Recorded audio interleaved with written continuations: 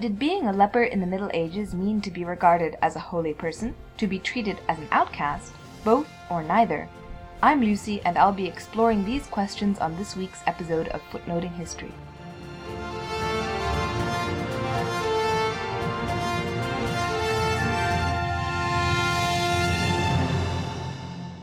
Through the 19th century, most historians assumed that medieval lepers were universally regarded with fear and loathing. After all, it was the Middle Ages, when everyone was dirty, smelly, and superstitious. But even as historians started applying new methods to the study of the Middle Ages, lepers and leprosy remained, ostracized from the revision of ideas. Part of the problem is that different types of medieval sources give very different impressions of leprosy. Cultural and religious historians have often claimed that leprosy was viewed as a mark and consequence of sin. And indeed, Jacques de Vitry, among other less famous medieval preachers, is on record as telling lepers to repent. The thing is, medieval preachers are on record as telling just about everyone to repent. Leprosy was sometimes used as a metaphor for sin, a disfigurement of the body, as sin is a disfigurement of the soul, but the records of towns and hospitals do not indicate that lepers were treated as especially sinful. Lepers were required to confess their sins before taking up residence in a hospital, but so were all the other sick who sought admission. Before I say anything else about medieval hospitals, perhaps I should say that they were a thing. This often comes as a surprise to people to whom I say, I study medieval hospitals at cocktail parties. The medieval hospital became an increasingly independent and distinctive institution from the middle of the 12th century onwards. Until that point, hospitals were usually found attached to monasteries, where sick monks and sick travelers were cared for side by side. The 12th century saw an enormous boom in the religious life, and a lot of new ideas about what practicing the religious life meant. New orders and communities sprang up, but that's kind of another story. Hospitals were seen as holy places, and caring for the sick was seen as holy work. So, men and women who wanted to enter on a religious way of life, or an apostolic way of life, to use a phrase that was popular at the time, the vita apostolica, could take service in a hospital, which offered considerably more flexibility than entrance into an order. Evidence from wills, leases, and rent agreements suggests that it was not uncommon for people to dedicate their own houses as mini-hospitals of sorts, where one or two lepers or other sick persons could live and support themselves from alms and the work of their hands. That serving the sick was both popular and seen as very holy is reflected in the number of 13th century saints on record as caring for the sick. Even before she took vows as a nun, St. Clare of Assisi took on the care of lepers, washing them, bandaging their sores, feeding them, and making cheerful small talk. Now, I mention the cheerful small talk because this, no less than the bandaging and washing, was seen as part of medieval medicine. Keeping patients cheerful was one way to help keep their humors balanced and their bodies ready to heal themselves. A very holistic approach.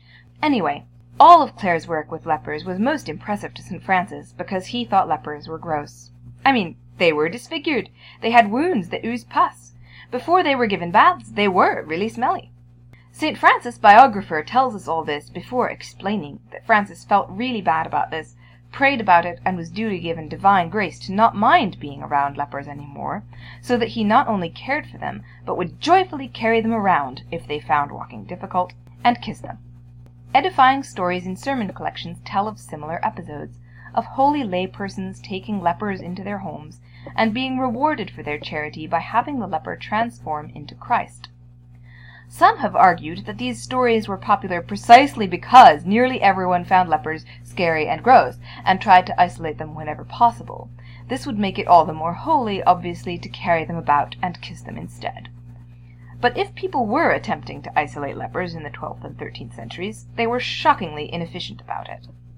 As archaeologists and others have demonstrated, leprosaria, hospitals dedicated specially to the care of lepers, were often located outside city walls. But this on its own cannot be taken as a sign of an attempt at isolation.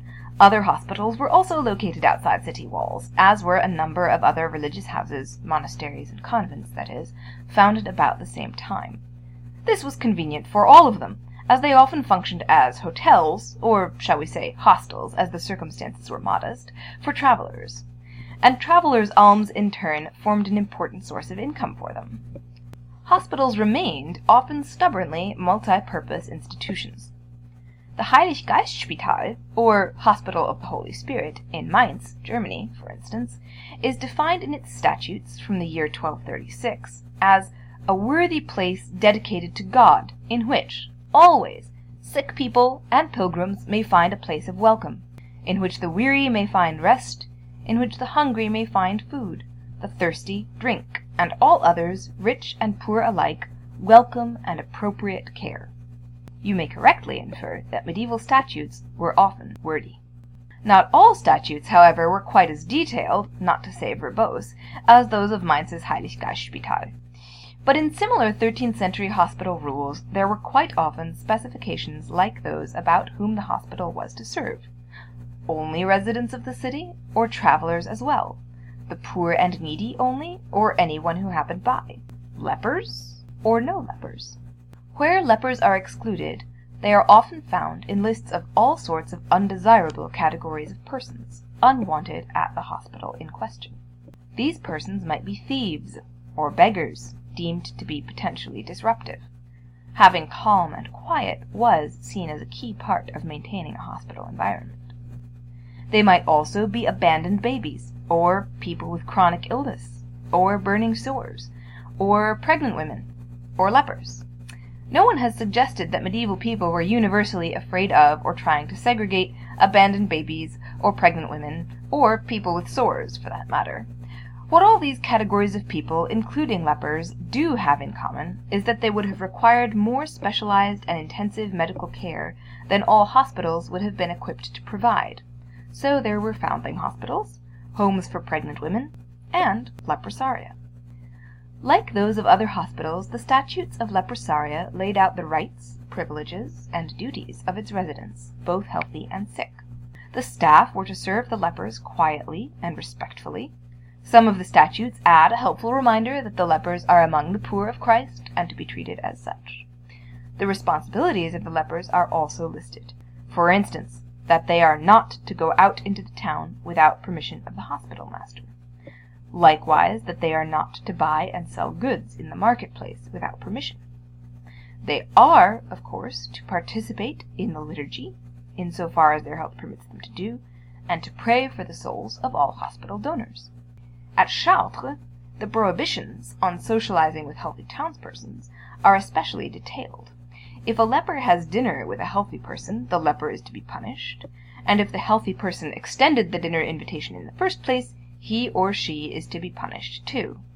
This is the type of prohibition often pointed to as evidence of concern for segregation, and an absolute ban on lepers and non-lepers eating dinner with each other certainly does look like a quarantine attempt. And what was the punishment for sharing dinner? To go without wine for 1 day. Now, if this was an attempt at keeping lepers totally separate from the non-leprous, all I can say is the statute writers of Chartres were approximately as efficient as Monty Python's King Arthur.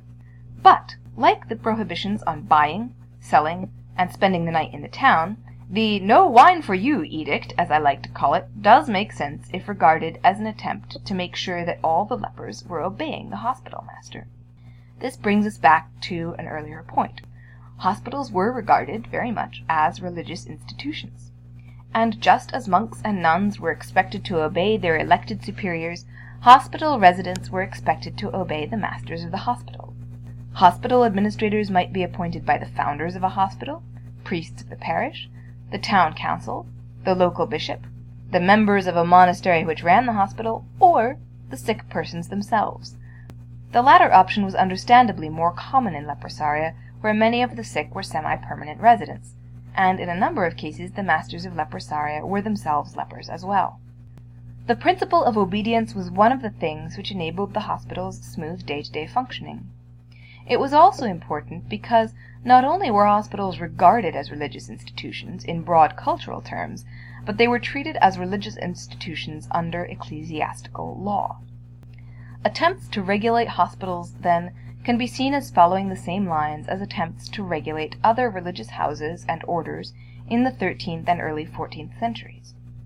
Religious houses, including hospitals, enjoyed tax exemptions as well as spiritual cachet, And for both these reasons, church officials wanted to make sure that these houses weren't just, well, doing whatever.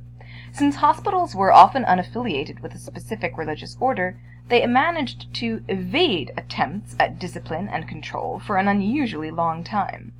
Until the middle of the 13th century, male and female staff worked side by side in hospitals, at a time when mixed-gender monasteries were almost unheard of. And lack of affiliation meant that hospitals could, to a significant extent, make up the rules as they went along and interpret them however they wanted. In many, possibly most, of these hospitals, lepers were cared for alongside the other sick.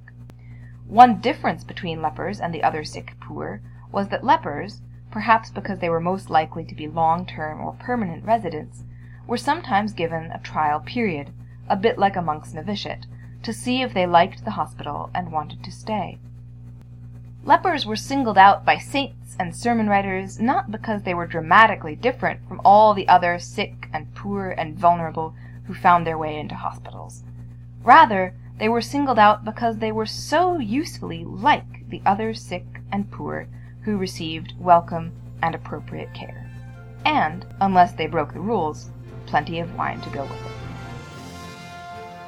This has been Footnoting History.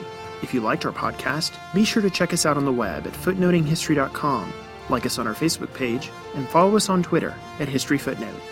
Join us next week when we'll be talking about the history of dieting. Until then, remember, the best stories are always in the footnotes. See you next week!